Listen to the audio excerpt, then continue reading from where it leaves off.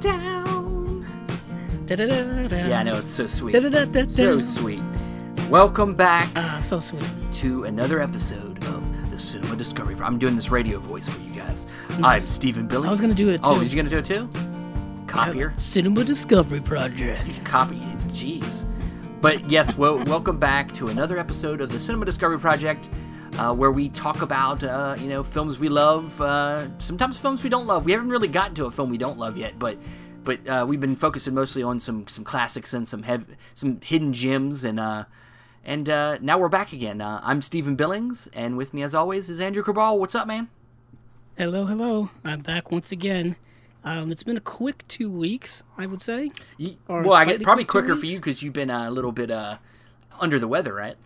Under the weather, yeah. I've been sick for the last 2 weeks. Literally, 2 days removed from our last episode, I got really sick and still am sick. So if you notice my voice change, if you pay attention to those things, you'll notice why. Also, if my voice kind of fades out, you also know why. Yeah, that means Andrew might have died, but I'm going to finish the episode anyway. I know, yeah, if anything happens to me, Steven's just going to prop me up I'm just gonna have to pretend he wasn't. I'm just gonna finish the episode and then I'll worry about it afterwards, because this is an important episode, because this is about one of the great filmmakers of all time. It is, without a doubt.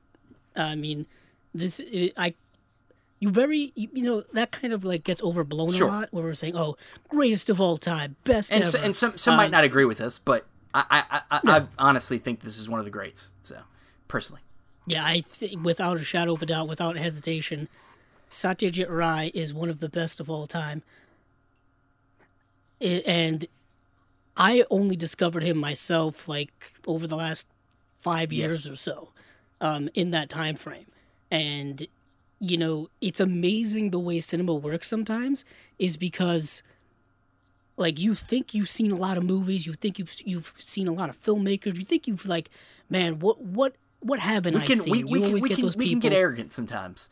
You can get arrogant. Yeah. You can get really arrogant and just don't you haven't explored certain avenues. But then sometimes you discover something and it just blows you away, and you're like, where has this been this whole time? When I discovered Satyajit Ray, it really reignited my love of cinema and also just wanting to explore international cinema.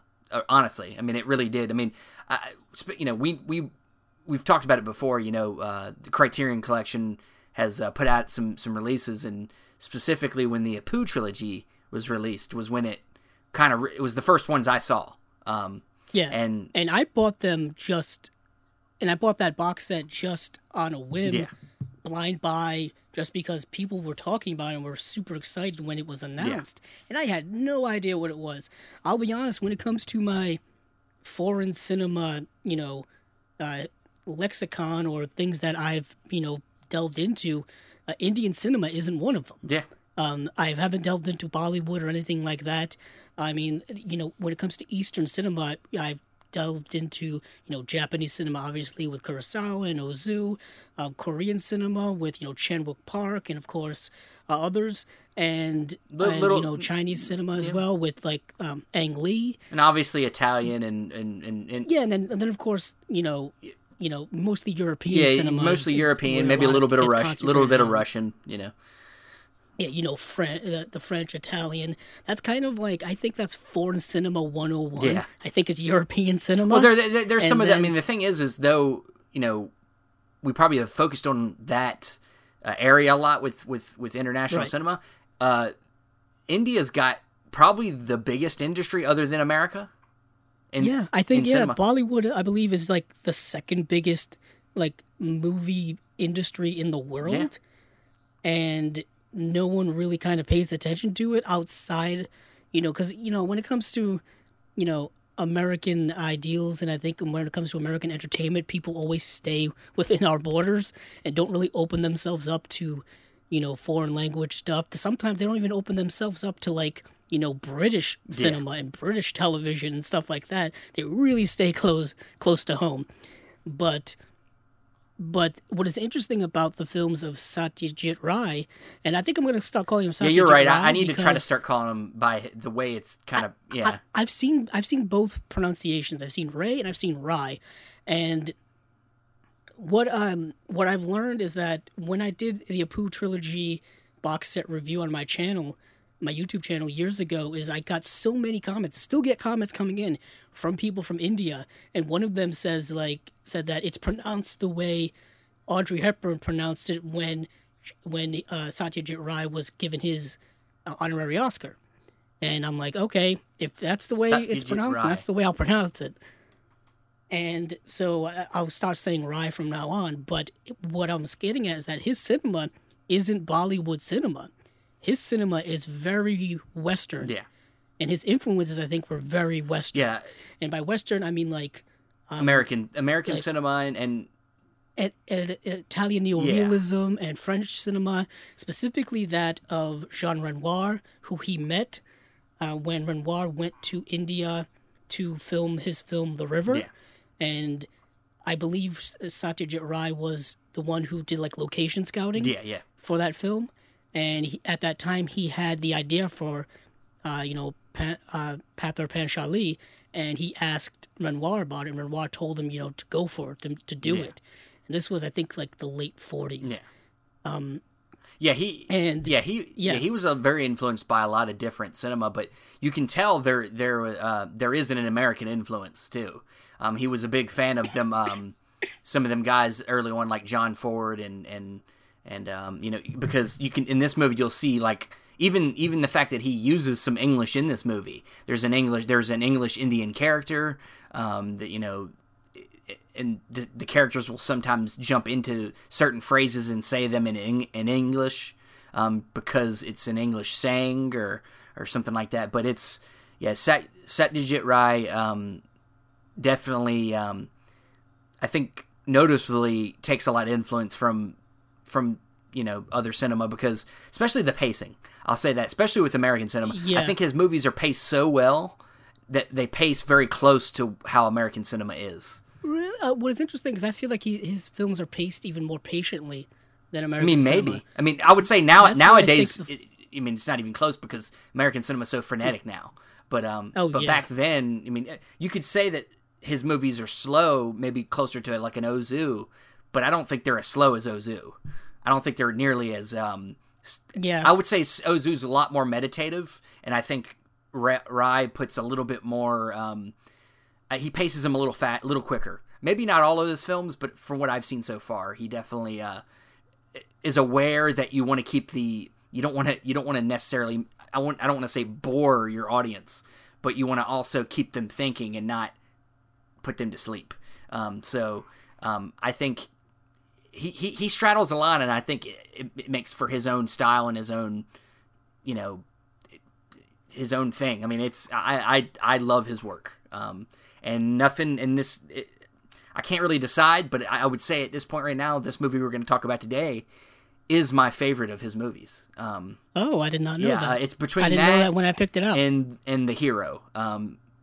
But this one's pretty high up there. I would say it's maybe the best for me. I think I may be pretty close to your mindset in terms of this being my favorite of what I've seen. I mean, we've delved into a lot of his movies, I think, over the last couple of years, both of us, and this is... And there's a lot I haven't seen because there isn't a lot of great restorations of his movies. There's some that are out there, but they're hard to watch because either the transfer is not great, or like what am I looking for? The words. The subtitles ain't great either. Like they're not linked up right with the dialogue, or so it's hard to see a lot of his movies because they're just not in great shape. So we have a handful, and I've seen most of them, and they're usually pretty fucking good. Yeah. I would say this: all the ones that have been released from Criterion, the Apu trilogy, The Music Room, The Big City, Charulata, have all been really good. Even his movie The Coward. Yeah, the short movies. Was like was a special feature on one of them. I can't remember. I think it's on this movie. It's this movie. Is it? Yes, it is. Yeah, Copper Rouge, 1965, The Coward, which is his short film. Also starring the same actors, I believe, that were in this film. And I think we'll just go over the actors pretty quickly. So if we haven't said it out loud, the big city is the one we're talking about today. Yeah, the big city, or as its original title is, Mahanagar. Yeah. Sorry for these mispronunciation of these foreign. Yeah, we're gonna do our best, and Andrew's better at this, so we're gonna let him do it. Yeah, so I think I'll go with the two main actors, which is the husband and wife pair in this film, which is really at the center of the plot of this movie, is Anil Chatterjee, who plays Subrata Mazumdar, and Mahabi Mukherjee, who plays Arati Mazumdar. And she is amazing. Yeah, she's in a couple of his films. I thought she was in She's more the main actress in Charlotta. And then, yes, she's been in I think she was in the Coward, if I'm not mistaken. Yeah, she was in the Coward as well. I thought she was in Devi, but I think the actor is the husband is the husband's in Devi. Okay, that's what it was. Yeah, he was in that. And yeah, she is phenomenal in these films, and these are early films in her career. Well, yeah, she's only 21 when this movie was being filmed. Yeah, and she is still. I mean, she's still acting today. She's still with us. Yeah. In Indian cinema. And she's still around, which I think is important to mention because, as this year has told us so far, the year of 2020, anyone can unfortunately pass away at any point, and it's nice to see that she's still around and still acting. So those are the two principal actors in this film. But this film centers around family, and basically, I'll just read this synopsis here, and then we'll dive into the plot. Life at home changes when a housewife from a middle-class conservative family in Calcutta gets a job as a saleswoman. And what is interesting about Satyajit Ray, I think, is specifically geographically and culturally, he's taking a look at the lives of the Bengali people, people from Bengal, and it's very, very interesting because it's not. It's tough to explain because his films have this sense of exploring the culture and its changing aspects, and you really need to kind of go into it and kind of understand where that culture is coming from. Specifically, when you look at the Apu trilogy, which literally traverses like going from like a rural countryside to the big city.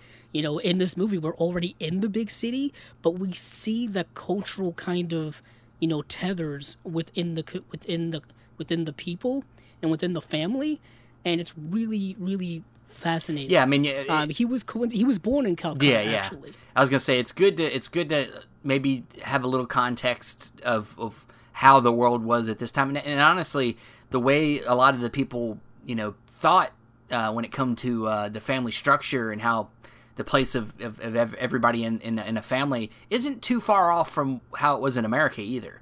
I mean, it's definitely a lot stricter, I think. But even back in that time period in America, the husband was meant to be the provider, looked at to be the and run the household, and women were supposed to stay at home and take care of the kids. And yeah, we'll get into that because it's heavily part of the gender roles. That theme specifically plays a big part in the plot of this movie.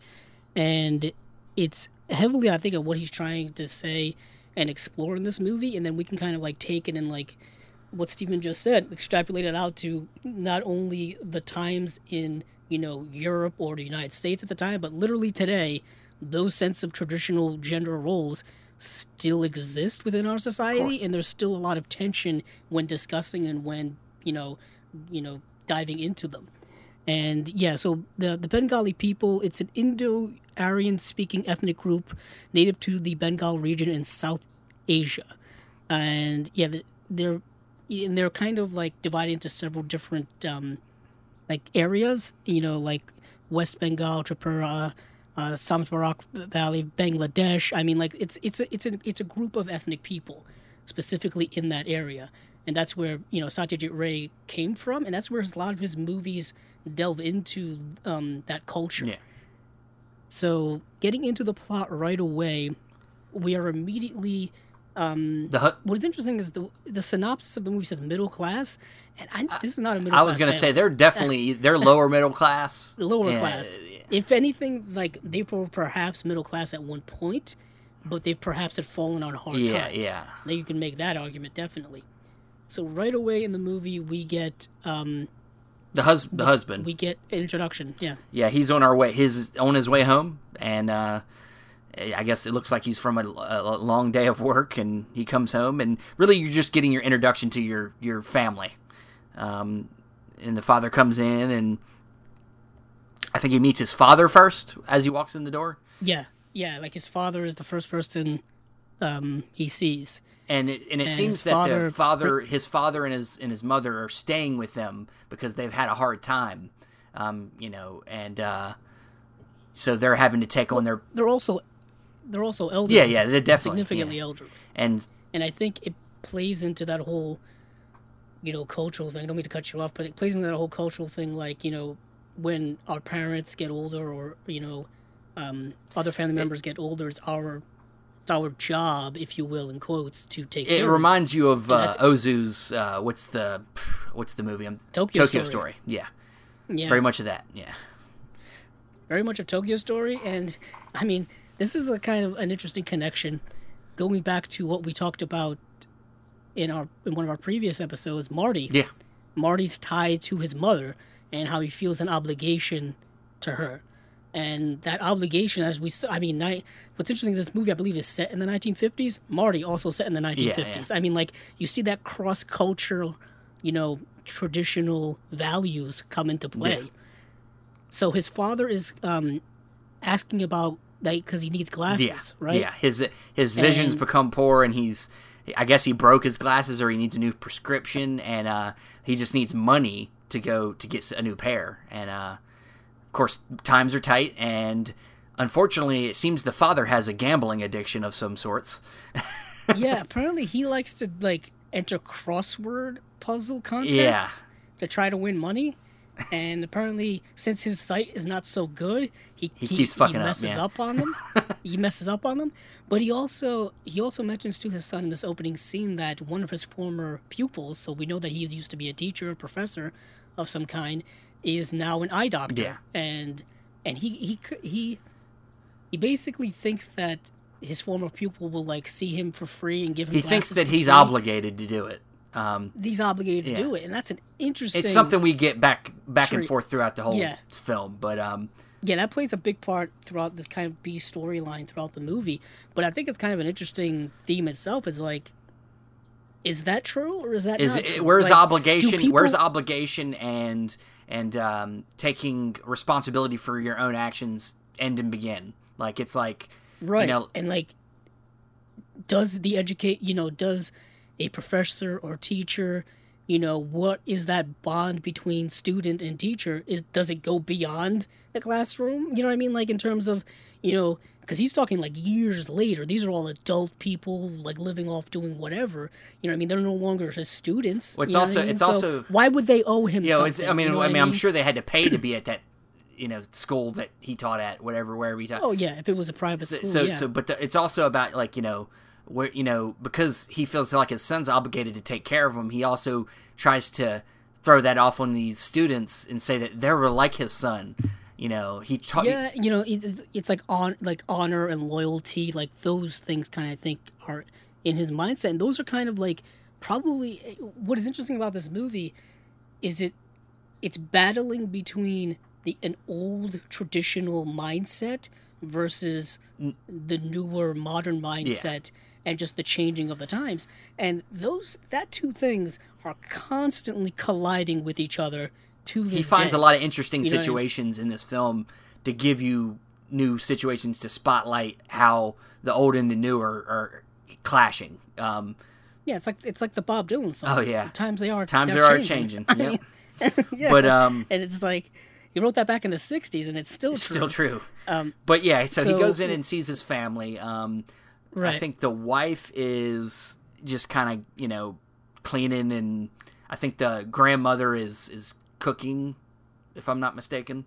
Yeah, and then he has a younger sister who is very young. Well, I thought it was it was a daughter. No, it's a sister. Oh, I thought it was okay. Yeah. So I missed that.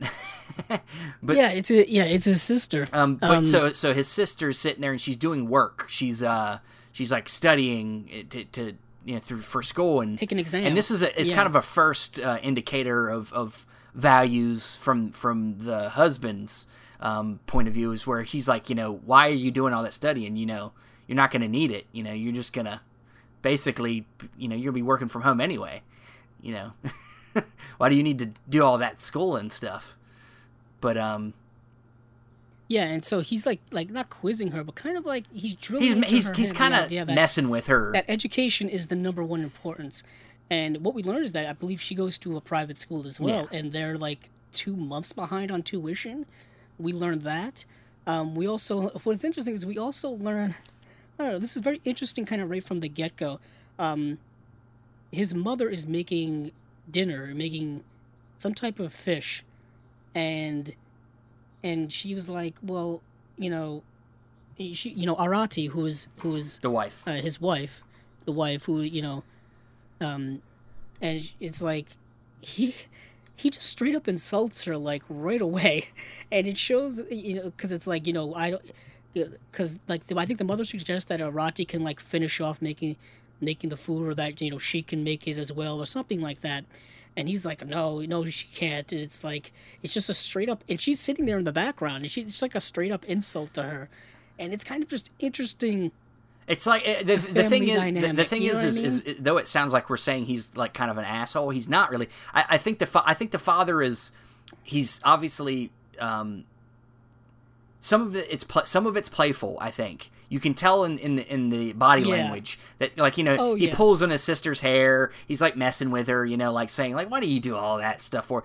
And a lot of it's because of how he was brought up, how his dad brought him up.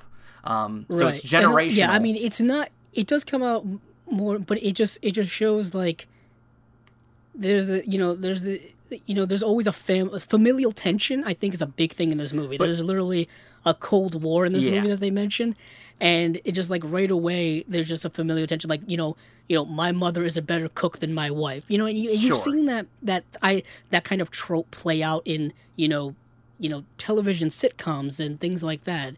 And everyday life and whatnot, but it's just like something that's kind of rather universal as well. And what is interesting, like you said, he is very much his father's son. Somewhat, I would say he's a little bit more, because he mentions that. Yeah, he does, but I think he's a little more obviously a little bit more progressive than his father. I just think a lot of what he has to deal with is his own shame through this movie. He's dealing with his own shame, so. He allows her to do things as the movie goes on because he has no choice, and he deals with his own shame throughout the film. But so they, I guess it goes into she tells him that they had to borrow tea, which is another kind of thing. They didn't have any tea left. That, and he of course doesn't like it, but he drinks it anyway because he needs his tea when he gets home, or he's not himself. And they also want flavored tobacco for the mother, and they can't afford that really. But so he decides he'll go and get that, and he pawns off the figuring out the glasses situation for the father on the wife.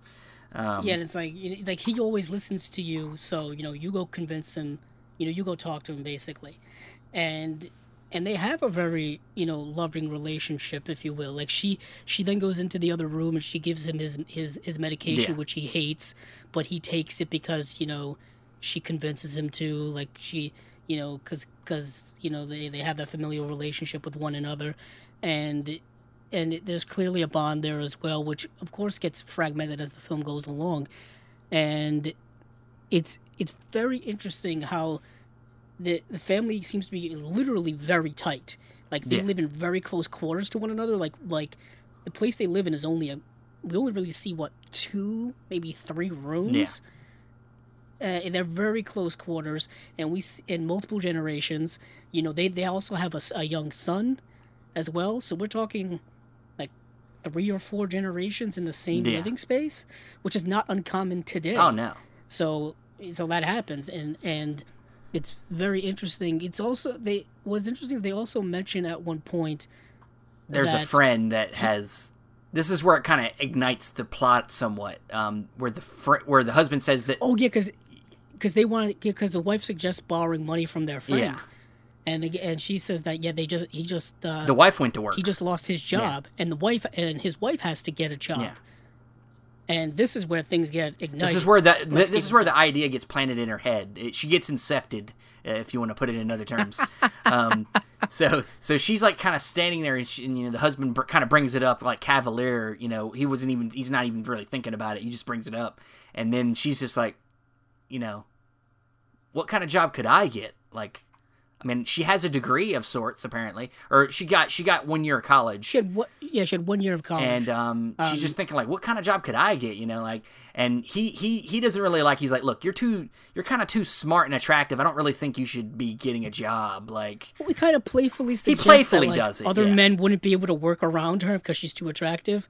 And it's like, I don't know if that was a joke. I think he actually believes that, but he also is being very, of course, ignorant because he doesn't really know what's out there for her. He just doesn't want her to do it because he's got his own pride and what should be his job. He feels. Yeah, there is a serious kind of tone when it comes to this idea, which, from a modern lens seems like that's no big deal. You know what I mean? Like two parents working or two, a married couple both working or whatever, that's nothing to us. But within the framework, and I think within the context of that culture at that time, and just in that world that we're looking at, it's a huge. Well, yeah, thing. I mean, just like it seems very, very serious. Yeah, just like in any other, society, the economy and how the world was changing economically. It's gotten to the point where everybody has to have a job. Everybody has to do their part, and that's where they are in that culture at this time. Is a lot of businesses are closing, and everybody has to, the woman has to go to work, and this isn't even just about the rights of women getting jobs. It's just about the pragmatic need of more money coming in. Yeah, I think, and it just shows you that economic circumstances change over time. And I think just historically and culturally, that area of the world is just starting to come out, after World War II. Yeah. After even not only World War II, but like the idea of like, India getting freedom from Great Britain and starting its own country, and there's remnants of that I think we see in this movie in terms of the prejudice that exists between the mixture of cultures, and it's very interesting how, like you said, like the economic circumstances are changing, but I do think it's also about women's roles Definitely. In society.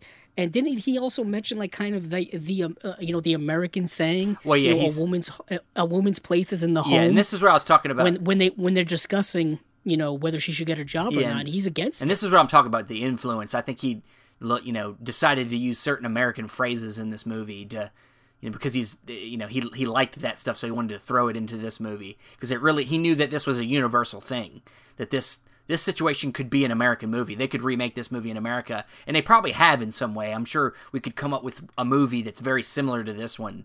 I mean, for instance, Mike Lee. Was it Mike Lee's movie that just came out? That Sorry I Missed You? Was that Mike Lee? Oh, no, that was Ken Loach? No, Ken Loach, you're right, yeah. Another British director. That movie's kind of similar to this one in a way, about a father who's trying to get, a job and family situations and keep it together. I mean, it's kind of similar. Well, yeah, I mean, what is mind-boggling about this movie is the economic struggle of working-class families. It has been persisting forever. Oh, yeah. And has only gotten worse as time has gone on.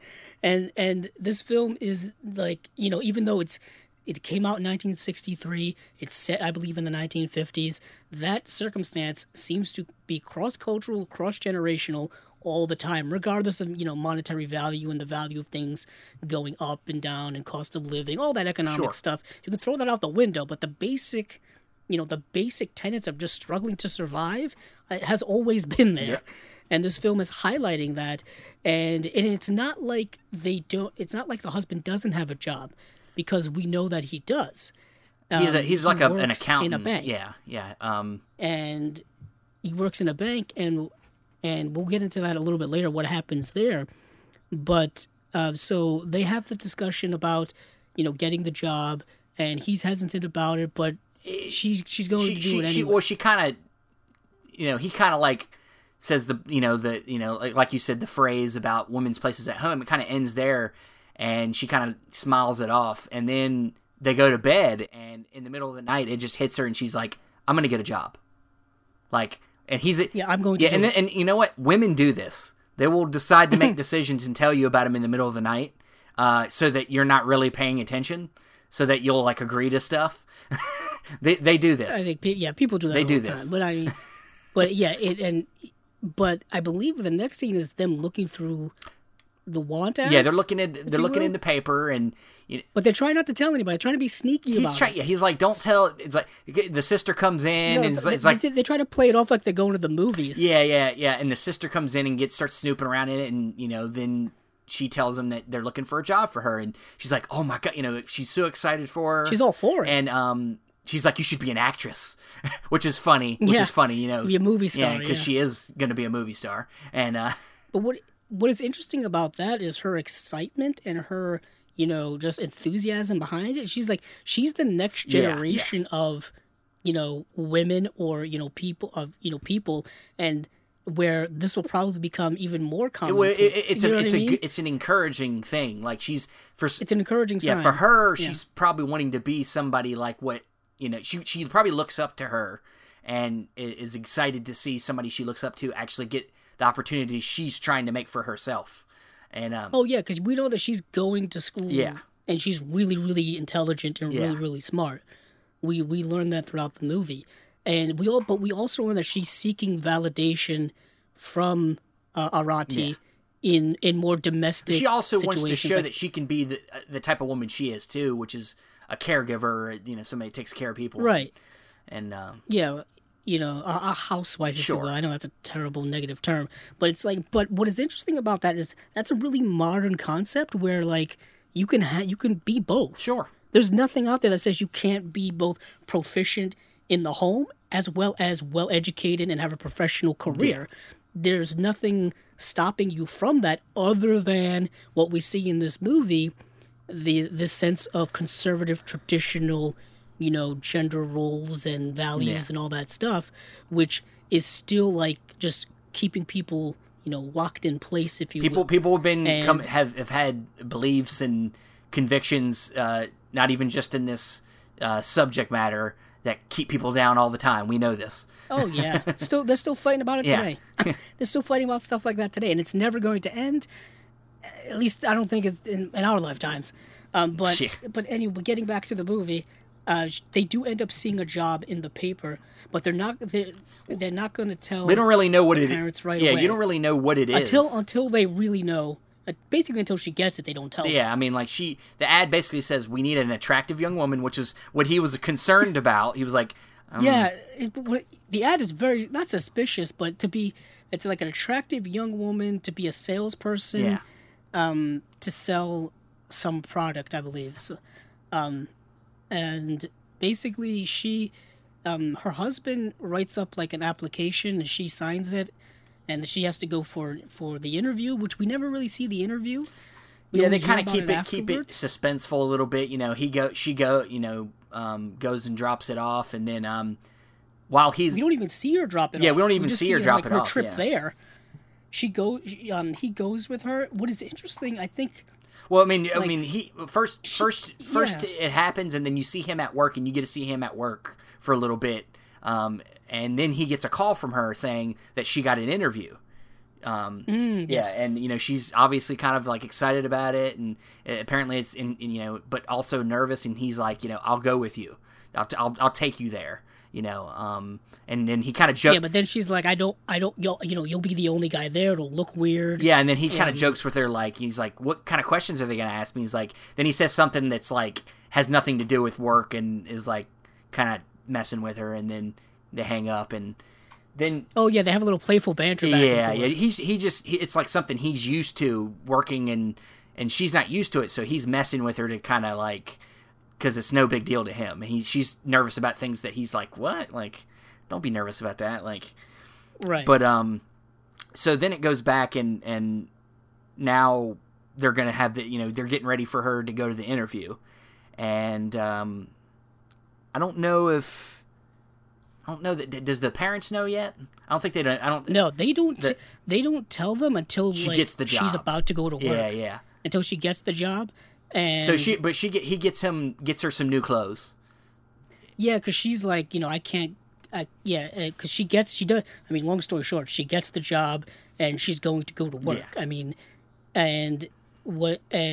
but she's afraid to show up there looking, not like the other women are going to look, and how it'll impact her job. And he's like, give me a list of what you need and I'll get it and all that stuff. So he's being supportive here at the beginning. I think that's important to note that he's initially he's hesitant, but then he's supportive, and then things kind of like disintegrate over time in terms of his when she comes home saying that she got the job, it almost is like he didn't think that she was going to get it. And he comes in and he's kind of stunned, and then he's like, well, I guess I'm going to have to go in and break the news to my parents. So he goes in right away and kind of just talks to his father. Like, and just... Man, you might as well have told these people that someone was deathly ill and about to pass away. Yeah. Like, that's how serious they take this. Well, specifically the father. Someone getting a job. Specifically the father. Specifically the father, who... What is interesting is there's an earlier scene between the father and the mother, and where the mother basically says like that we're a burden to them. Like the reason why they can't afford anything is because we came and lived with them. So there's a recognition there of the financial strain that they're probably applying to, their son it's a weird and his family. Dichotomy, because it's like the father talks about all this obligation, but he also feels the guilt that he can't take care of himself. Yeah, he's reached the point where he's past being able to work. There was even a suggestion by the son that his father would start taking on private students again and tutoring, and that really doesn't work because he's too old and ill and can't even see. It's hard to see. Yeah, but it's funny. It brings up this idea of like compromising your values. In why is it okay for him to compromise how he thinks or what he does, and somebody else can't compromise their convictions? He can compromise his son's life by guilting him into taking care of him and doing things for him, but he can't do what he has to do to keep his family together, which is let his wife go to work, and she's willing to do it. I mean, honestly, there's a lot of questions there that, are still questions that you can talk about after this movie's even at the end. I mean, but after this, go ahead. So after this, basically, they also suggest that like the Cold War has now started. Yeah. Between the parents and their son and his wife, and there's the Cold War being like a separation, a silent war, a silent war, where nobody's going to talk to each other and nothing, and the way in which the son approaches it is very he's self-deprecating. Yeah, he's hoping that it'll blow over after a while, that they'll get used to the idea, and he also has basically kind of said that once he gets another part-time job, she can just quit. She can quit, so it's temporary. So he tries to soften that blow by saying that. Yeah. And basically, he said, and then he tells his wife. I think this is how the scene actually ends. That they'll get over once you bring home your first, paycheck, and you buy him glasses. Yeah. Well, there's a lot of moments in this movie where men like to soften the success of the woman by saying that they allowed them to do something. This happens a lot, and it's true. It happens all the time. I mean, we'll get to probably a scene later on that definitely is that straight up. Yeah. But it's in a way in which you basically. I mean, he's basically saying, "I'm allowing you to do this because we need it right now, but it's only temporary." Like it's like. Yeah, but as soon as we don't need it, you can't do it. It's that controlling, patriarchal society thing that, like I said, still persists. But so I guess we kind of cut to the first day. It's her first. She's obviously nervous. I think there's some stuff. Yeah. She got a new outfit. Yeah. She's about to leave, and the son's upset. And the son's really mad that his mom's leaving. He kind of throws a little bit of a tantrum. Tantrum. He's mad.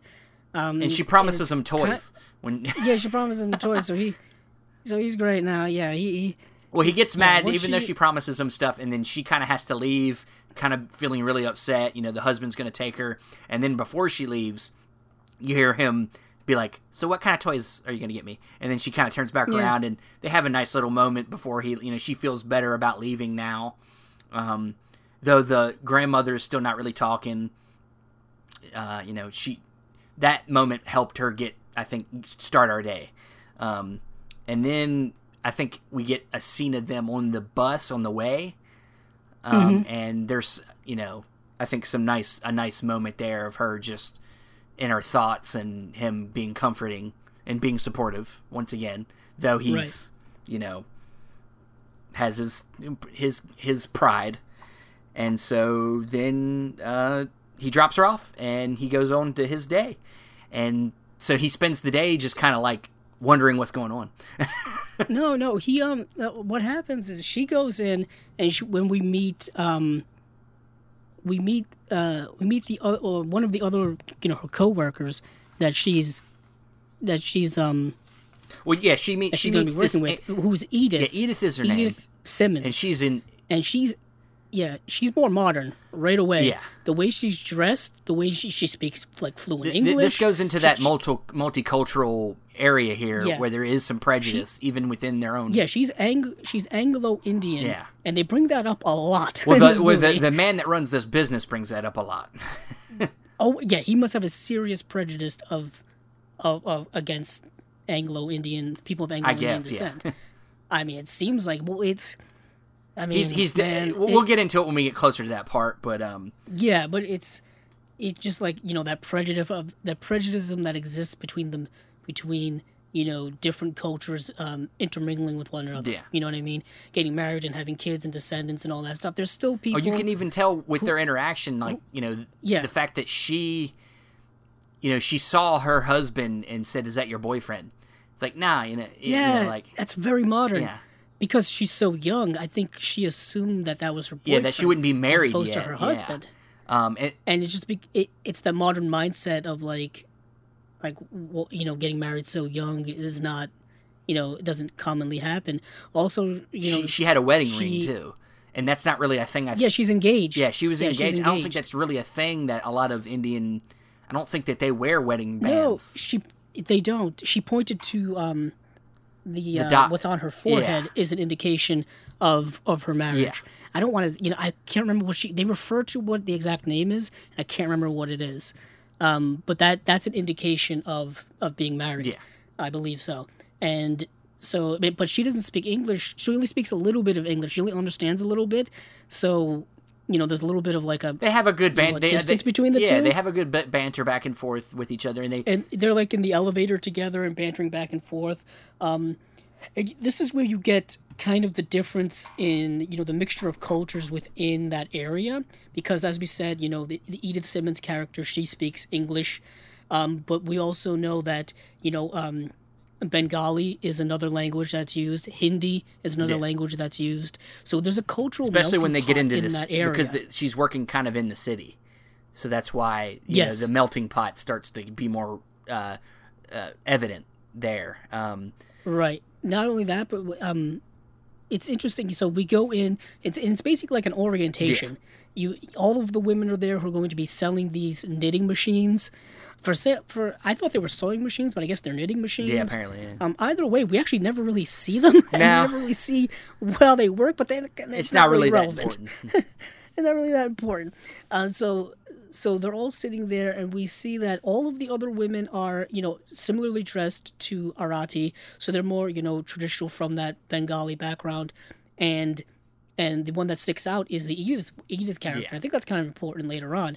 But we learn that they're going to be canvassing kind of upper-class neighborhoods, trying to see the women, the wives that live there, and talk directly with them, and show them the brochure and tell them about the machine, and basically door-to-door salespeople. And they start out with, I think it was 100 rupees a month. Was their salary 100 rupees a month, and which I don't know. I don't know what that equates to, but it doesn't sound like a lot. Right. It doesn't. Yeah, I have no idea what that equivalent is to today. But it's something, and so she goes through that, and as the day goes on, the husband. Well, what happens? The husband gets curious. What happens is the husband calls in the middle of her orientation meeting, and it's like, that's not the best way to start off, but hey, whatever. So he calls, and we see him at the bank, and he's all kind of like nervous and jittery. And there's like a customer there, like trying to talk to him about, this is important, Stephen. Foreshadowing is about to happen. He's the guy who wants to open a bank account, but he's like, man, this other bank closed down. Are things solvent here? Yeah. Are things solid here? Because it's a different type of banking system there than I think we're used to in a modern perspective. I'll get into that a little bit later on, but yeah. But he's like kind of brushing the guy off, saying, yeah, we're fine. Whatever, yeah. I mean, he's got to be. It's his job. He's got to be confident.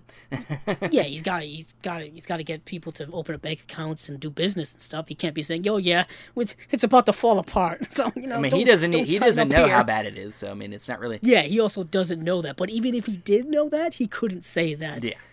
Because then he'd get fired. Sure. If he got found out.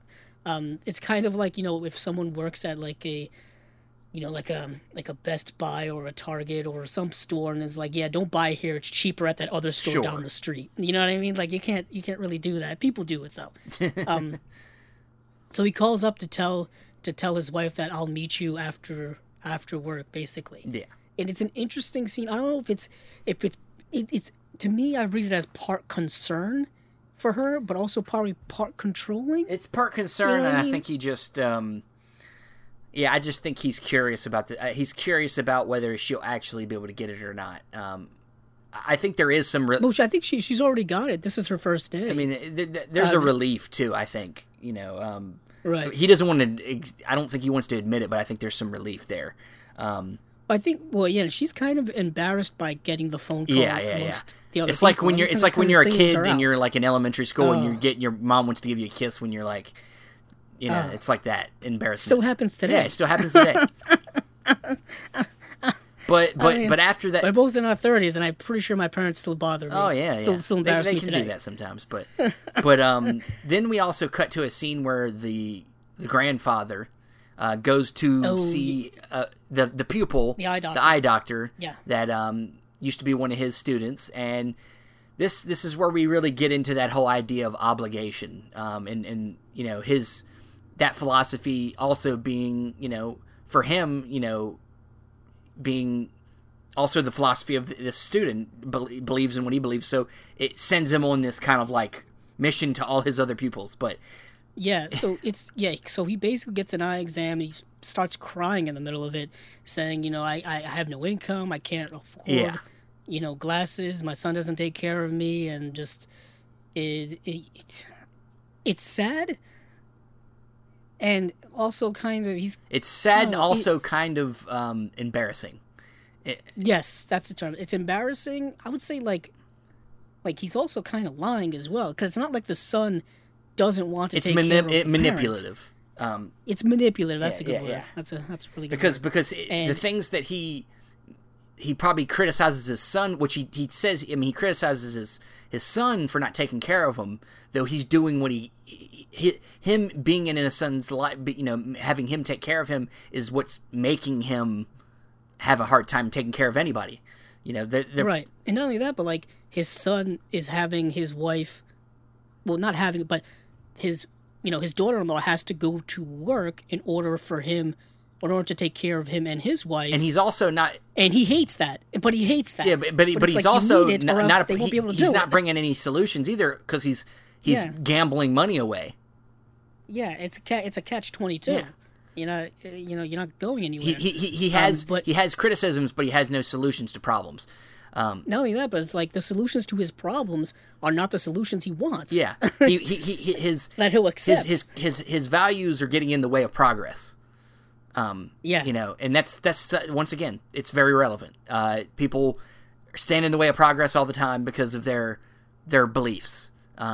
Right, and they're very staunch in their beliefs. Like they can't see out of their little tunnel box. Vision. They can't see the positives out of the little box. They're not willing. They're very rigid, and so he confesses this to his pupil, and he basically says, "Look, I'm not going to charge you for this. We're going to get you these glasses. I owe it to you, And right. That's exactly what he wanted to hear.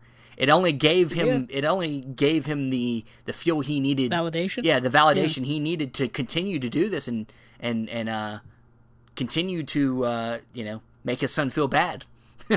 And then but cutting back to her first day, the first house she goes to, she actually gets super, super nervous and super scared. I also think a man answers the door too, right? Yes. She was hoping a woman would.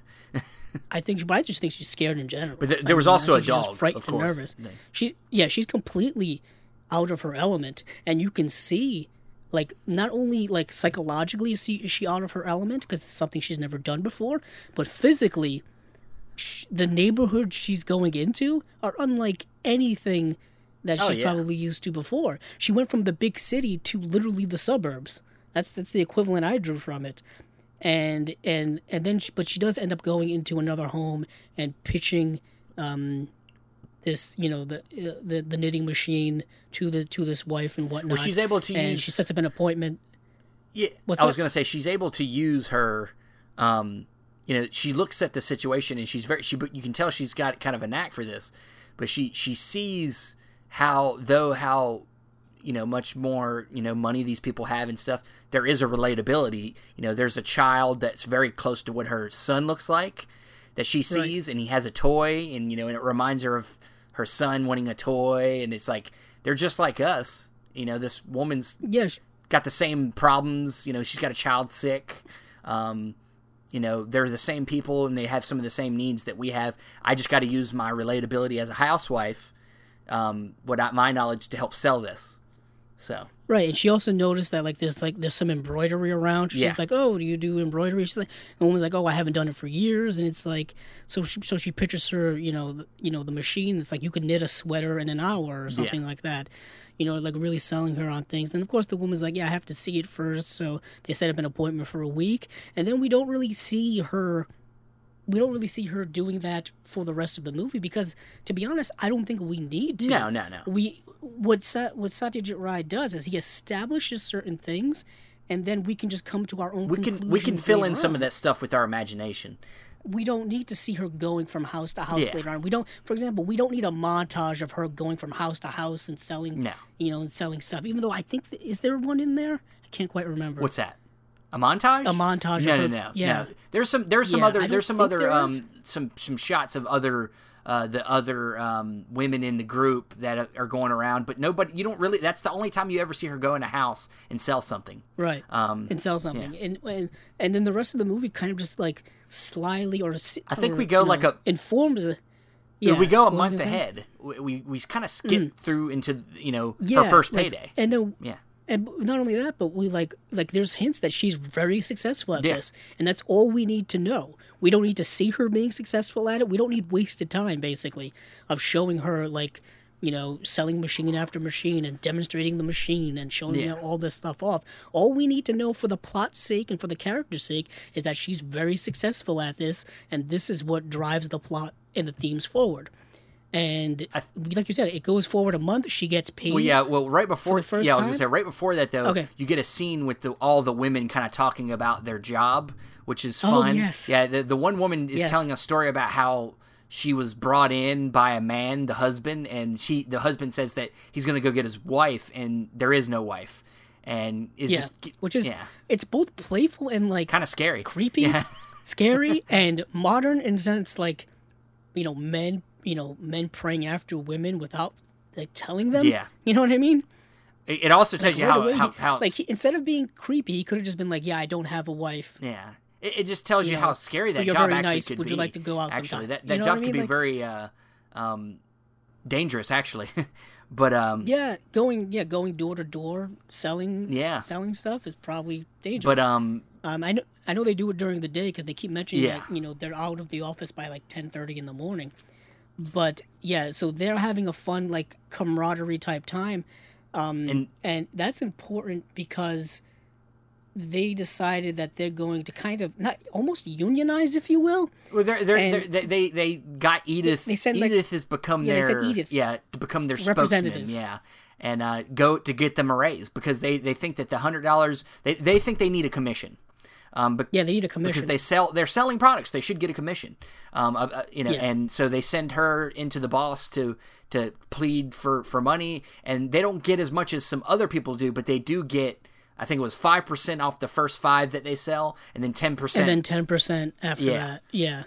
And what is interesting is that she goes into his office afterward as well, and this is where what we talked about earlier, this idea of letting like men almost like feeding into their own egos and their controlling egos and their power trips and all this nonsense where like he tells her like, I was already going to do that. She didn't even have to come in here and do it. That was my idea. If you think that she got one over me, you are mistaken. And it's like, oh my goodness, this guy's got an ego he can't let the women say that they've earned it in any way. Yeah, can't give them a victory. Yeah, but especially Edith, because Edith is somebody that's different from him. And he even points that out, like why did you guys send her? Is it because she's Anglo-Indian and stuff like he insinuates certain things like that, like a prejudice there. Yeah, and he's like, if you ever have any concern, just come to me directly and we can talk about it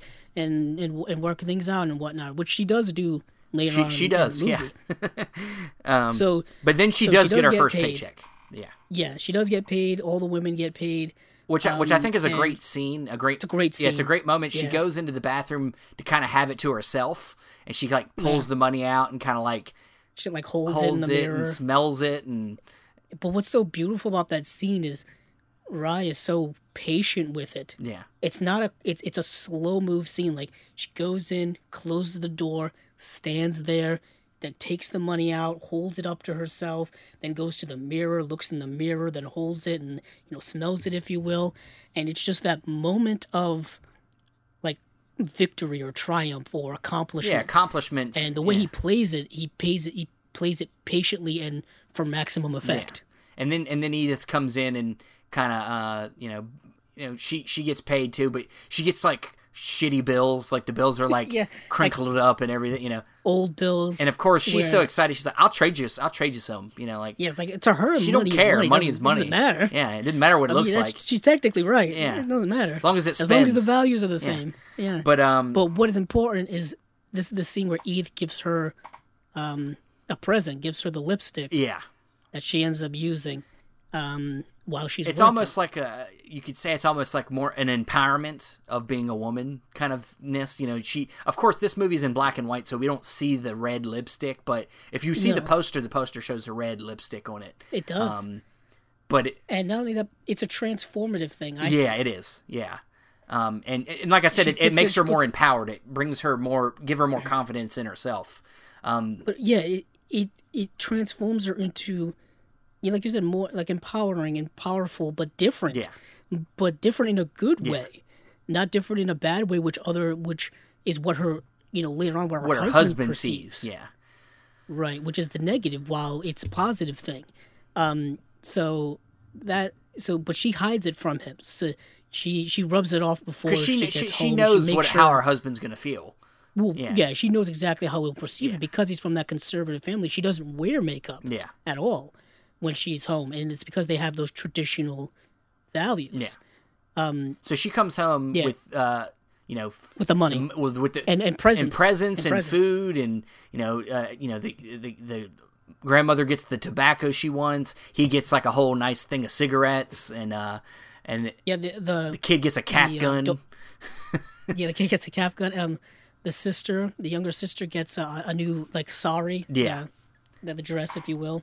And then the grandfather gets some fruit he likes, but it's also his birthday, and she tries to give him money, and he won't accept it. He won't take it because he knows, because of where it's from is it's from her job, and he doesn't disgusted by it. So she's confident, she's jovial, she's she's showing off that not only does she have her salary, but she also has commission money. And her husband, oh boy, this is when the cracks start to. This is when it really starts happening, because he's intimidated. He's jealous. Yeah, he's intimidated by her success. And so he finds the negative things to say in everything, instead of being happy for her and being happy that she can help keep the family afloat. So,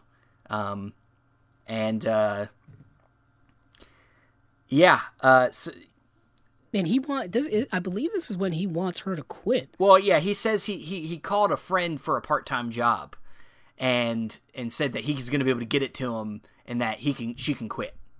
So he's going to sign up like he did with the application, type up a letter, and that she could sign it, and he says it's much easier to quit than to get the job. Yeah, that's true. Yeah. I find it also fascinating that he's the one typing up all of this information, and all her job is to sign it. Yeah. I just find that to be very interestingly controlling. Yeah. Also, yeah. So the son gets sick. Also, there's a moment where the son gets sick. That's later on. I think that this technically before him asking her to quit. It's technically before that.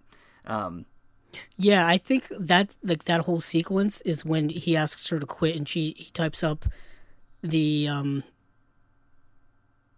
because she's only been working there like a month and a half, I think, or 2 months at this point, and it's interesting, just like that friction is still there. Well, when the son gets sick, it kind of adds to it, because he's like, well, you should be home helping take care of him, basically. And it's like, this sends him kind of to the point of like, I need to get a part-time job to get her home, because the son gets angry. The son gets angry that the mother's not around. So he calls a friend and says, can you get me something? And he tells him he can get him something soon. And that, basically that's good enough for him to say, hey, quit. And, so kind of get to that day, she signs the letter and goes off. We're skipping forward a little bit because I think, that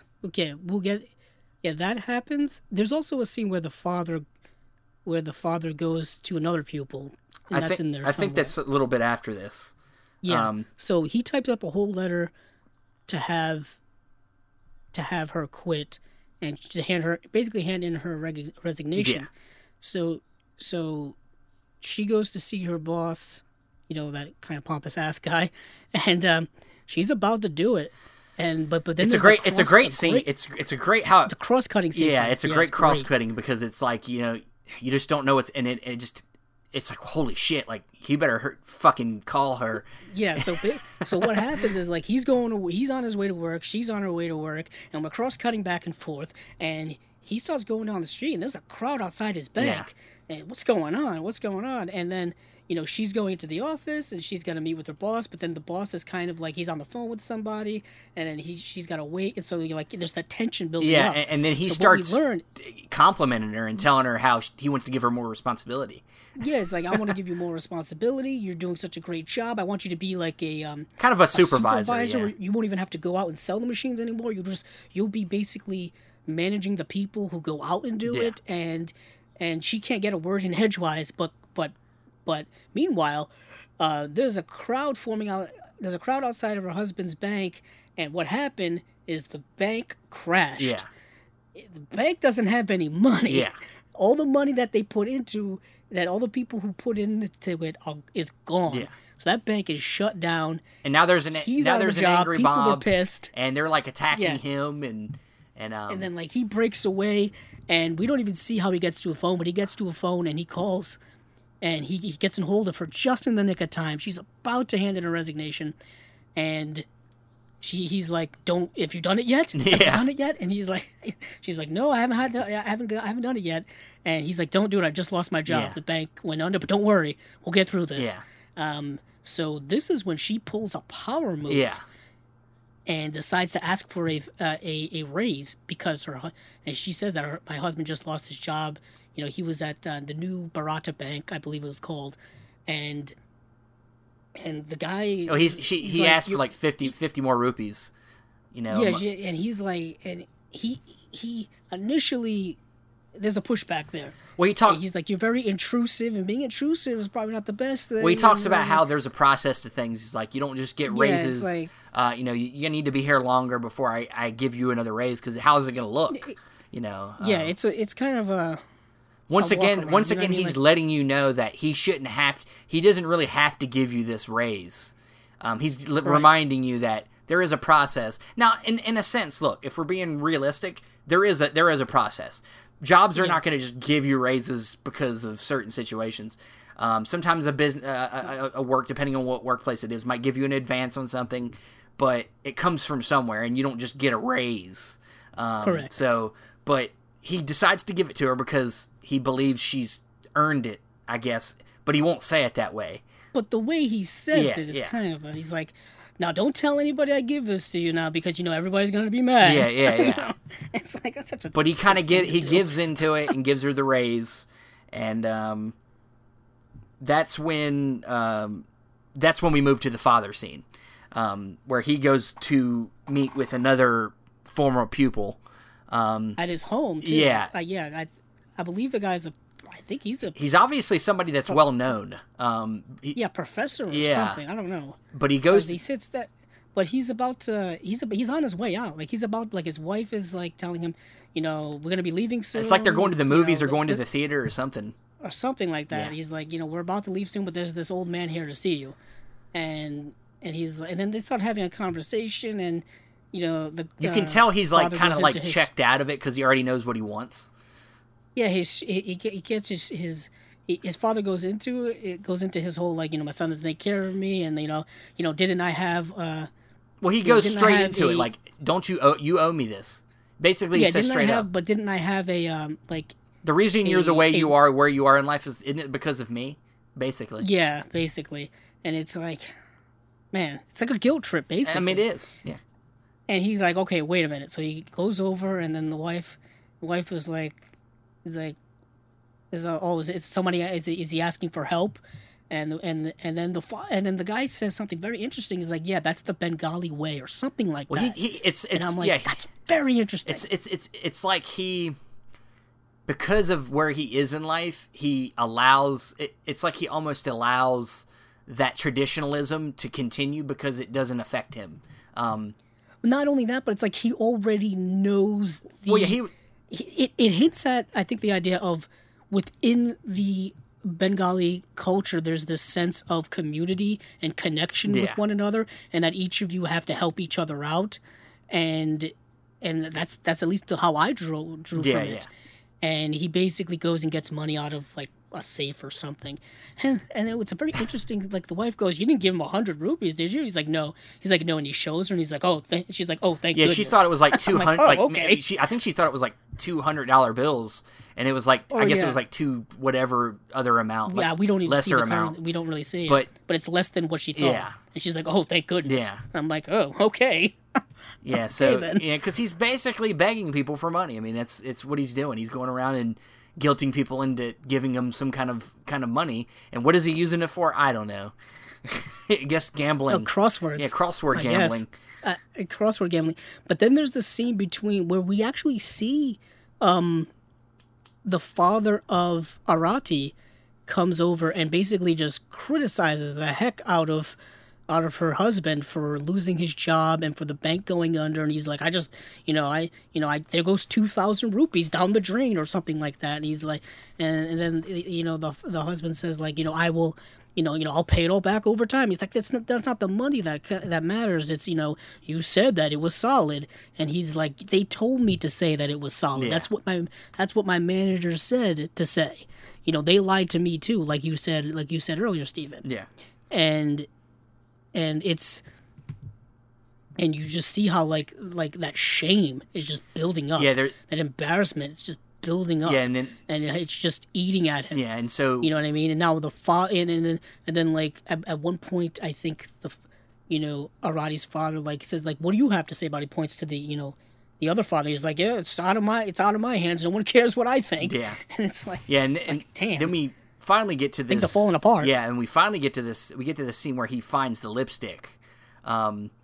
Yeah. Where so they're like kind of like hanging around the house, and yeah, she's eating. She's on her way to work. Yeah, and they say something about paying the maid, which I didn't know there was a maid. Like, I don't know. I don't know where the maid came from. Like, have they been so successful that they could hire a maid? Well, they've obviously had a maid. I mean, they've had. I guess because it seemed like she's been around for a while, but we've never seen her. Well, I like to think that we're jumping forward in time. Well, we definitely are like at least a couple months into her job. Maybe I guess they hired one because she's not there. What's interesting is I don't even think that's important because the whole important part of this scene is the husband finding the lipstick. It's a reason to go for her to go into her purse. And so he asked her to go into her purse to get the money, which to him is even more demeaning to him. But the way she addresses him, must like hit him pretty hard. He's like I believe she says, "You're not doing anything. Go in my purse and get the money." And it's like because he can't do anything because he doesn't have a job. He can't. Remember I think he called his friend again about the job after he lost the one at the bank, and the guy's like, "Yeah, I won't have anything for a month or two." And it's like, damn. So his ego is getting beat up pretty good, and it's obvious, and it's not. Yeah, he gets the money. Probably shouldn't be. Yeah. But in his, like I said, his perspective is that, he's been emasculated by his wife. Yeah, so he's fallen back on his dad's. He's letting his dad's the part that mindset creep into his mind to cover up his own insecurities. But so he, goes in to get the money and finds the lipstick, and of course, just kind of puts it back. And as she's leaving, he kind of brings it up. He's like, "Don't forget your lipstick.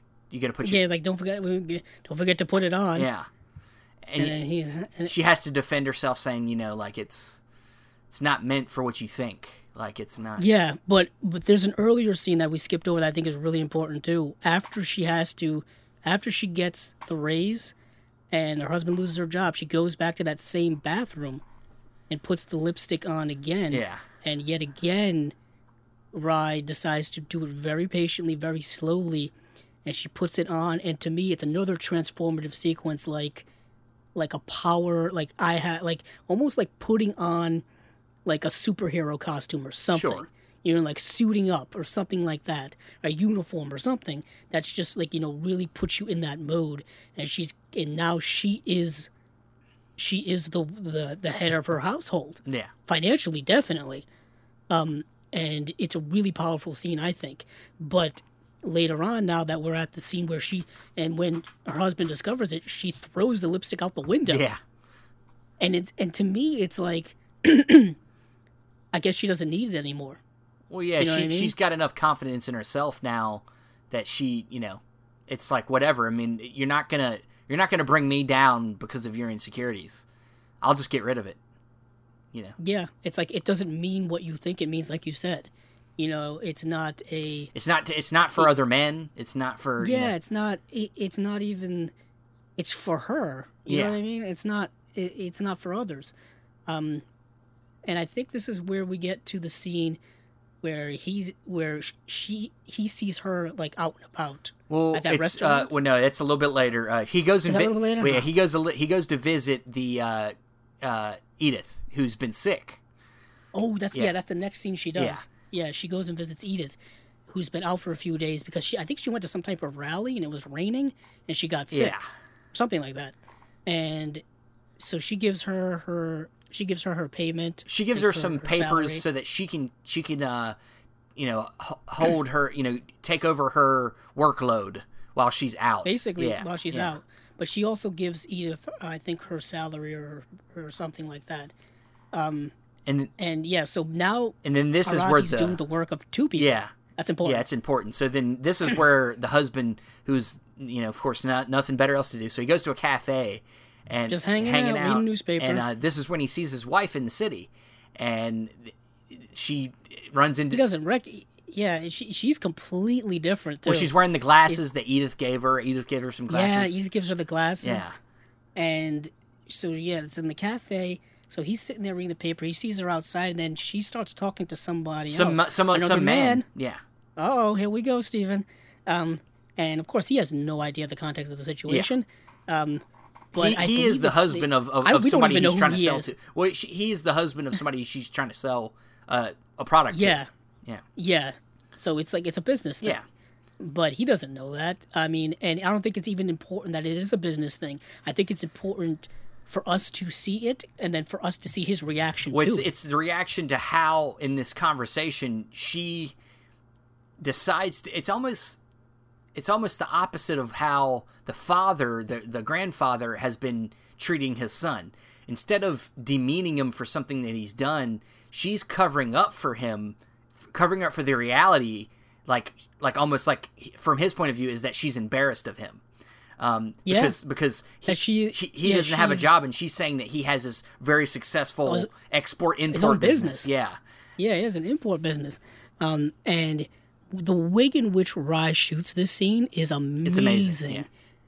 First of all, when she's walking in, with that other, that guy. He has him, behind the newspaper, like hiding himself. Yeah. But the way in which it's done is she's walking across, but we also see him within the scene as well. Yeah. And it's just he's using deep focus, which is straight out of Citizen Kane. So I loved it. And then also when they're sitting at the table having the conversation, he's in the background, and we can see his face in focus as well as hear and see their conversation, and just his reaction to it is like shock and dismay and doesn't know how to react.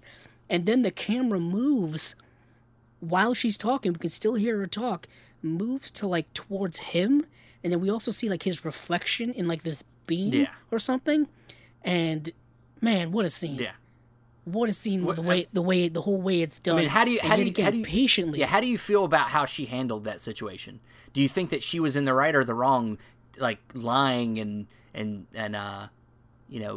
honestly, the way I see it, though, if I was him, I would maybe be a little upset. It's the thing is that all comes down to his pride, and what she's trying to do is to protect what little he has left. By lying, of course, but right. I mean, she's protecting him. If anything, the way he perceives it, I think, is the way I think generally people would perceive it, is that, she's insulting him by lying, when in fact she's protecting him by lying. Well, also that maybe... not only that, but he should be, it's his fault that things are the way they are. Well, I mean, I wouldn't say it's necessarily his fault. I mean, he got the job. I mean, the bank going under is not his fault, but, you could also say that maybe the way, especially in the way she chose to cover it up, in the sense of, she could have just said he had this normal job, but she said that he had this very successful job, so it almost makes him feel like nothing that he's even done so far is close to what she was hoping from him as a husband and a provider.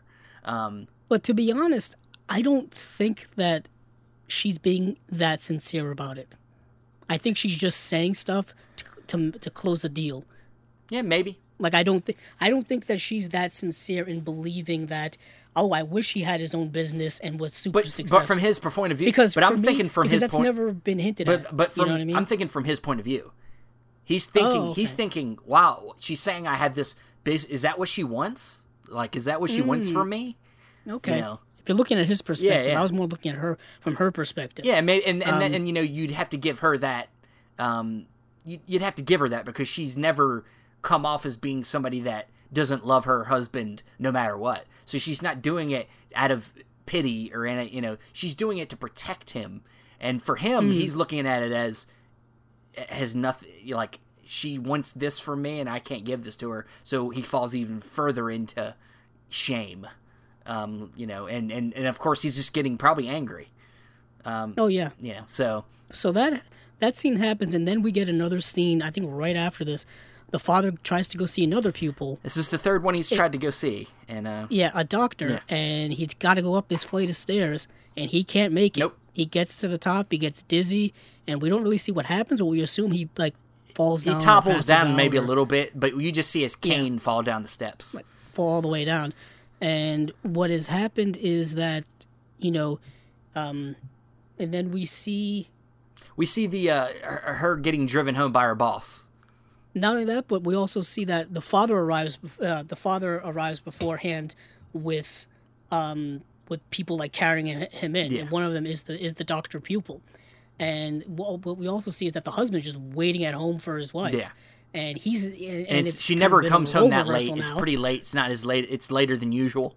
Later than usual, and the mother asks, did she say she was going to be this late? And he's like, I don't know. And it's he's just sitting there waiting. And then that's when the father arrives, and then the doctor. And this is an interesting scene to me. It's both part funny and part damn, you really shredded this guy. So the doctor examines the father, and the father's like, he's probably old and he's in poor health. We know that. And then the doctor pupil talks to the son. He's like, yeah, it looks clearly like he's being neglected.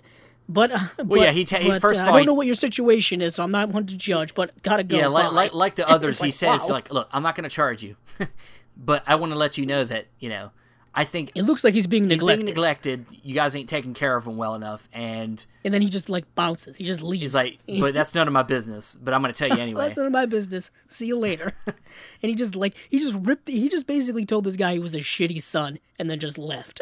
Well, it's easy. It's easy for people that are in his position that have money. They can easily take care of their family, but. It's it shows the judgmentalness of the class structure. Yeah, that doctor guy has no idea of any type of context about what this family is going through, what their financial situation is, anything like that whatsoever.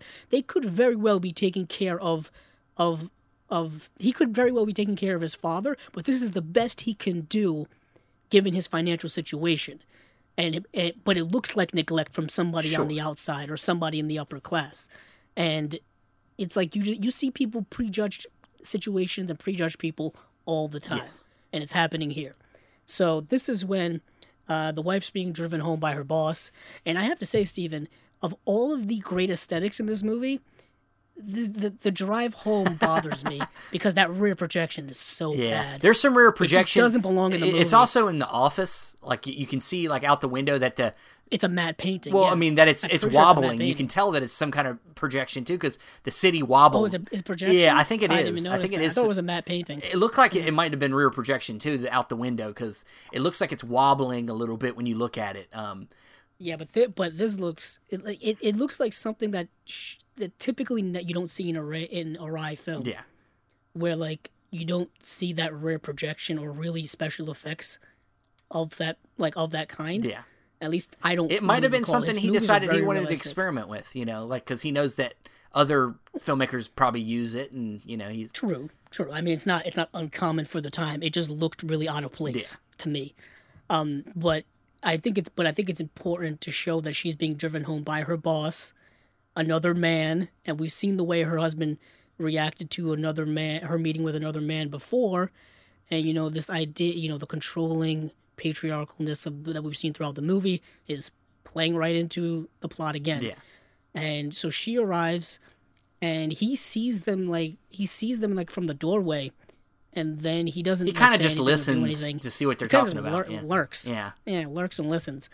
And then the boss leaves, and then she comes in, and she's like, "Oh, what happened?" It's like, "Oh, Baba, who's the father. He had a dizzy spell and fell down. He was wandering the streets again." Yeah. And then it's a really powerful scene here, where the father he actually straight up says he's like, physically I don't feel pain. But mentally, he's in anguish. That's not quite the words he uses. I'm paraphrasing, but it's basically that. And he believes that he should be punished. Well, he starts to feel that the way he's been acting has led to a worse result, and that he's been judging. I think this in a sense you could see that there's a little bit of a coming to a head. The content that's been between his daughter-in-law and him have come to a head, and he feels guilt for how he's treated her, and they have this kind of like silent apology moment where he's like, I feel like I need to be punished. What can I do? Whatever punishment you say is necessary. And she just kind of is like, look, I don't want to make you suffer. You're an older man. Just take your medicine, and I'm going to give you your medicine, and you're not going to you're not going to complain when I do it. Well, but it's not quite that harsh. But he asked, like, Arati, what is my punishment? And she says, just to take your medicine. Yeah. It's a very but you can tell loving scene. The way you're saying is like she's there's like, a take your lightness medicine, to it. old man. She's not being like stern, but she's being light with it when she says like, you're not going to complain, you're going to take it, you're going to. I think she's being extremely compassionate. No, she is. The way I read it, yeah. And they know each other. They have a banter. Yeah, and it's like that bond that's there before, which has been severed because of her getting a job, which goes against his beliefs, is now, I think, restored in a way. Yep. And that storyline kind of ends right there, actually. Yeah. So I believe the next scene is when the husband decides to go meet the boss. Yeah, right? yeah. This is when the husband sees the boss. He's kind of, now that he saw the boss bring her home, he really needs to get in close and see what the hell's going on here.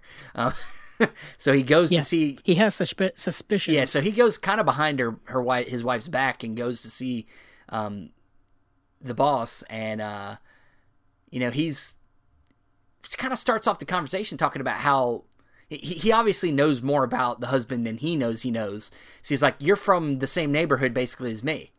He's like, "You're from the same area." So this shows you how much he values the where you're from and your culture, your ethnicity. Like, so he's like, "Look, we're from the same neighborhood basically.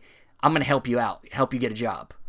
There's the camaraderie there. Yeah. There's a friendliness there that I don't think the husband was expecting.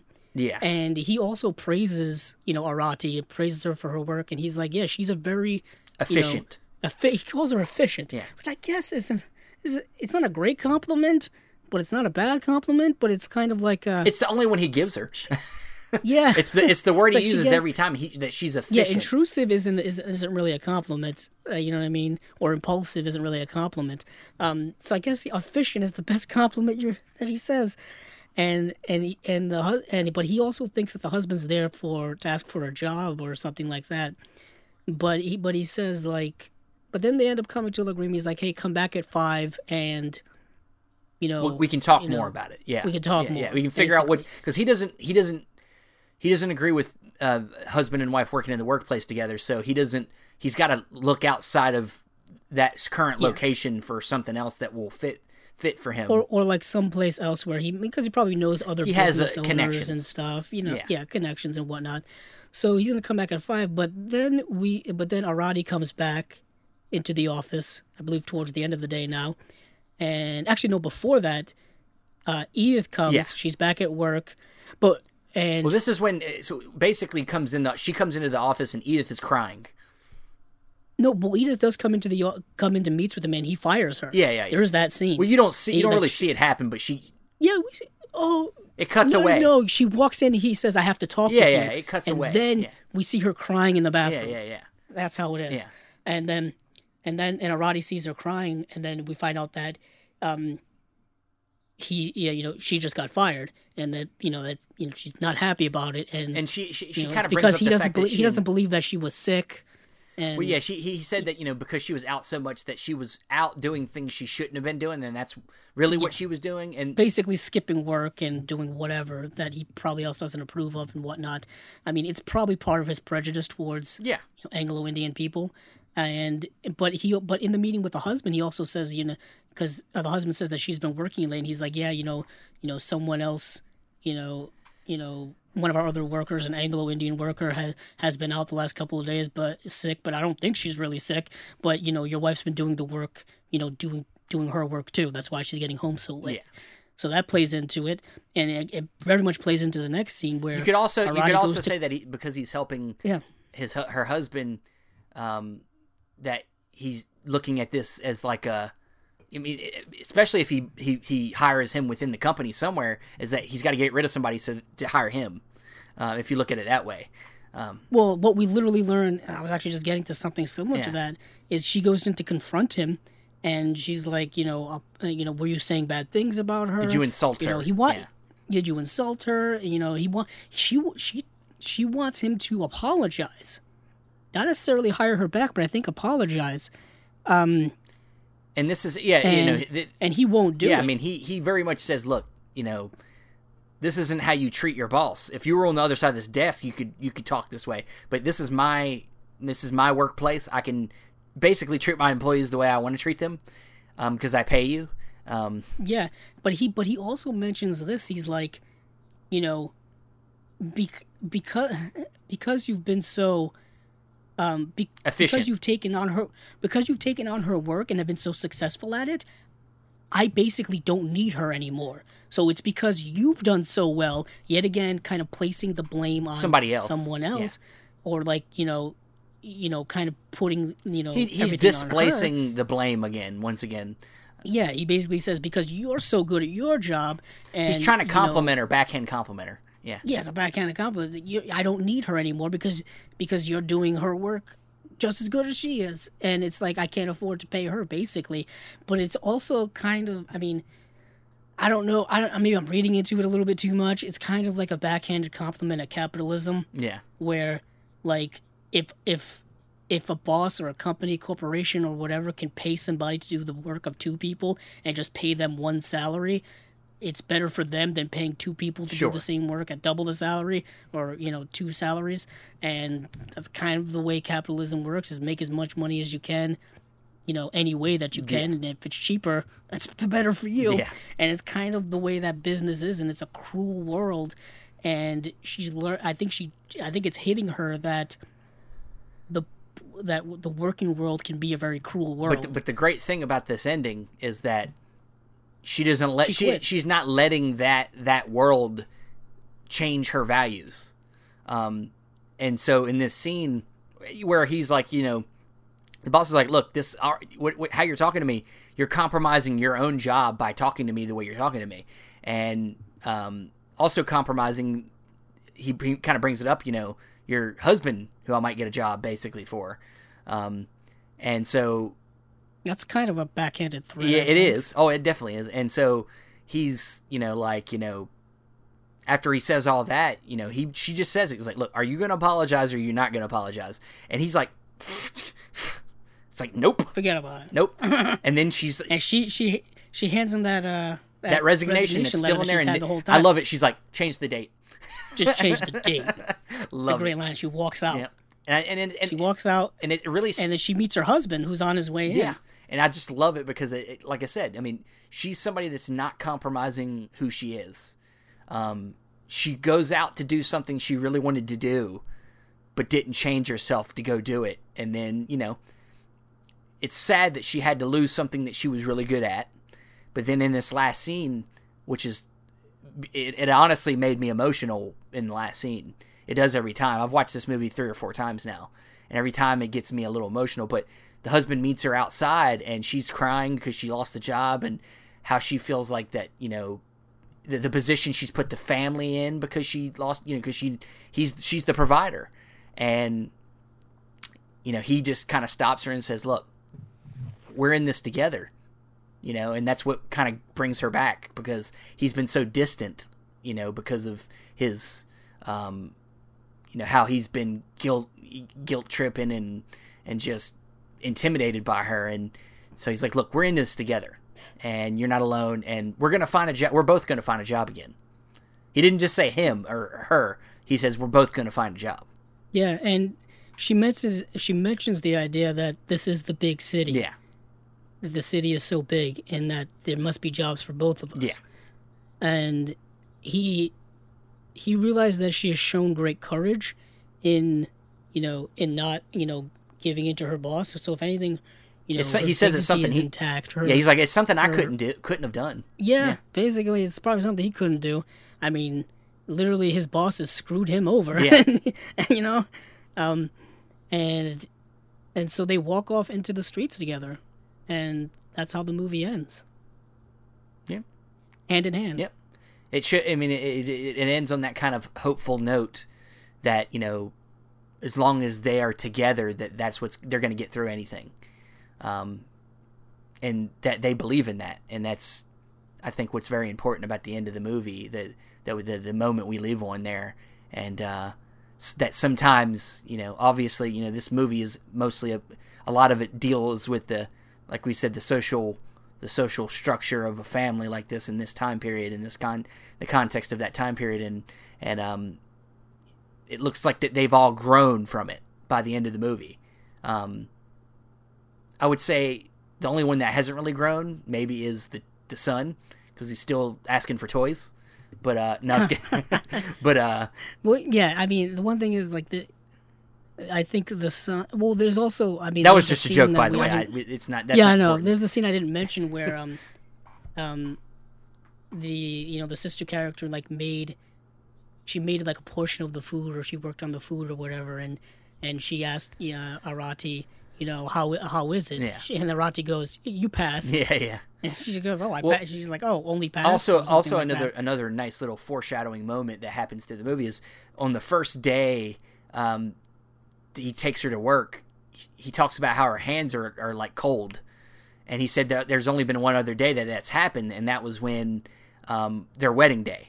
And so it's like a nervousness thing. But at the end of the movie, when he grabs her hand, he's like, "Your hand's not cold." He's like, "Nope, it's not," because she's not nervous. She has.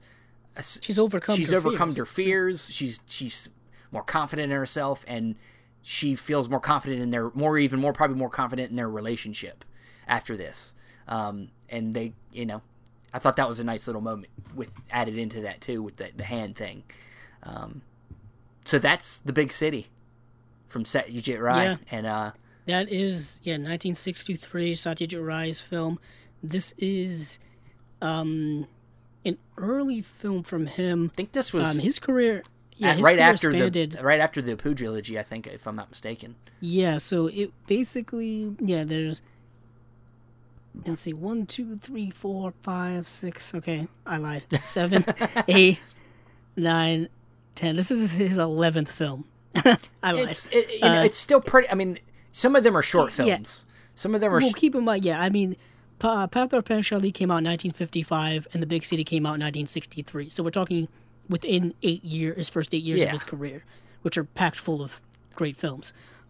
He was doing movies up until the 80s. I think he did one right before he passed. Yeah, The Stranger came out in 1991, and he passed away in 1992. So, he was doing films from the 50s to 1991. Yeah. And, he's an all-time amazing and I'm sure we're going to come back to him at some point. I would believe so, but this film specifically is highly regarded. At the time, it won the Silver Bear for Best Director at the 14th Berlin International Film Festival in 1964. It was, I believe... It was the Indian submission for Academy Awards. Yeah, and it didn't get nominated. And I really need to go. We need to know what else was nominated. Yeah. I mean, it's very interesting. I mean, obviously everything is perspective, but it's kind of fascinating that we see things like that. Well, it's but it's also, you know, it's in the Academy archive now. You know, it actually didn't come out in the United States till 1967, and that's when you got to see. That's when you got to see like people like Roger Ebert and Pauline Kael. Got to see it for the first time. Okay, so here are the nominees for the foreign language film of that year, 38th Annual Academy Awards. You know what won that year is 8.5. Okay, well. Fellini's 8.5. Knife in the Water was nominated, which is Polanski's first film, I think. These three other films I don't think I've seen. The Red Lanterns, which was from Greece, Los Tarantos, which is from Spain, and then Twin Sisters of Kyoto, which is from Japan. So those were the nominees. Though I'm not a huge 8.5 fan. I mean, I know people love that movie, so right. But I think that this movie maybe should have slipped in there somewhere. But I haven't seen them other ones. Those other films. So. Yeah, I mean, I've seen Knife in the Water and I've seen 8.5. So that's very interesting. So yeah, that's the big city.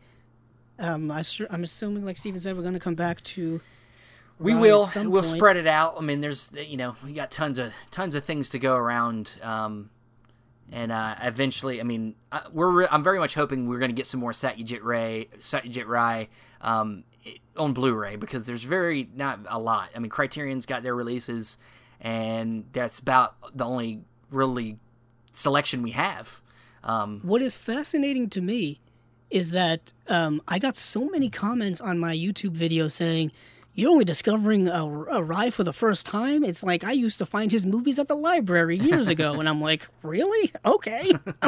It's like, it's just like, I think he should be taught more in film schools and film classes. Like, if I was teaching a film class today about like foreign language cinema or something like that, I'd go right to, maybe not show everybody the Apu trilogy, but probably the first film, at least in that trilogy, or even cut to the big city and show them that. If I was teaching a foreign language film class. I mean, I know everybody goes to, like we said earlier, like the European foreign language cinema seems to be everyone's introduction for the most part. They go to the French New Wave. And then, of course, you get French New Wave. That's the way. Mine was Italian neorealism, then the French New Wave, and then, of course, Kurosawa and stuff like that. But I didn't hear about. I had to hear about Rai on my own. Yeah. I didn't hear about him in any type of film classes or film books or stuff like that. But I know he's highly praised by many, many, generations of filmmakers and film fans for obvious reasons. Yeah.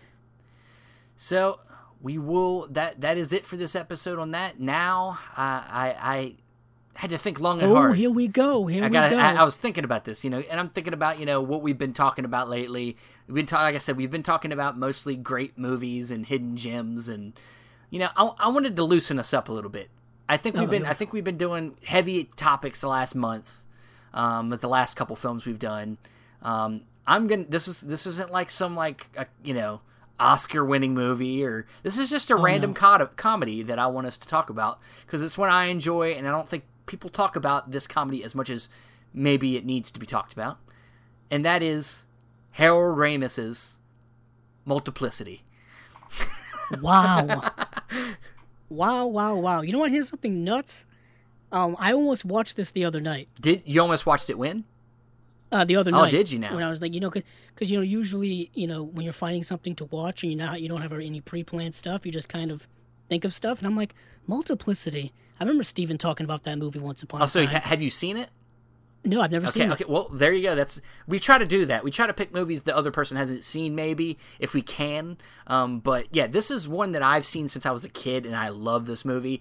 It's got Michael Keaton and Andie MacDowell in it, and basically, in a nutshell, Michael Keaton is like an overworked father who needs help, because he's losing touch with his family. So basically, he gets cloned, and then he gets cloned again, and so there's multiples of him, and it's wacky, and it's fun, and it's one of the movies. This is kind of in the prime of Keaton. He had just had your Beetlejuices and your Batmans, and this is right after, I think, Batman Returns, and he's one of the big actors, and gets to show off his comedy chops in this movie, and again, it's amazing to me.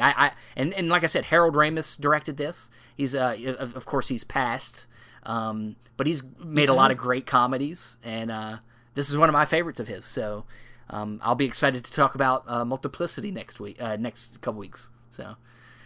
Yeah. Sounds good. Cool. What am I gonna say? No, never. Yeah, well, you have no choice, son of a bitch. I have no choice. No, I was kidding. I know. But where can we find you, Andrew? You can find me on Twitter at Capzilla06, as well as my YouTube channel, Capzilla Productions. And you can find me on Facebook, Stephen Billings.